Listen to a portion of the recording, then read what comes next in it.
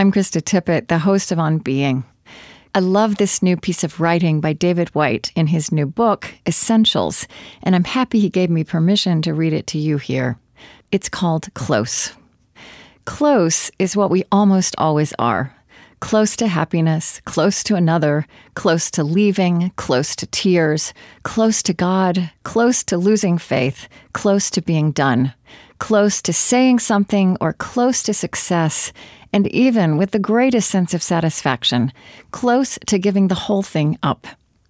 Our human essence lies not in arrival, but in being almost there. We are creatures who are on the way, our journey a series of impending, anticipated arrivals. We live by unconsciously measuring the inverse distances of our proximity, an intimacy calibrated by the vulnerability we feel in giving up our sense of separation.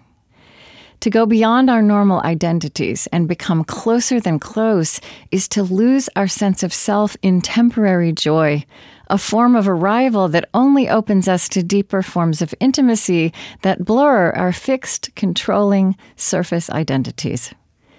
To consciously become close is a courageous form of unilateral disarmament, a chancing of our arm and our love, a willingness to hazard our affections, and an unconscious declaration that we might be equal to the inevitable loss that the vulnerability of being close will bring.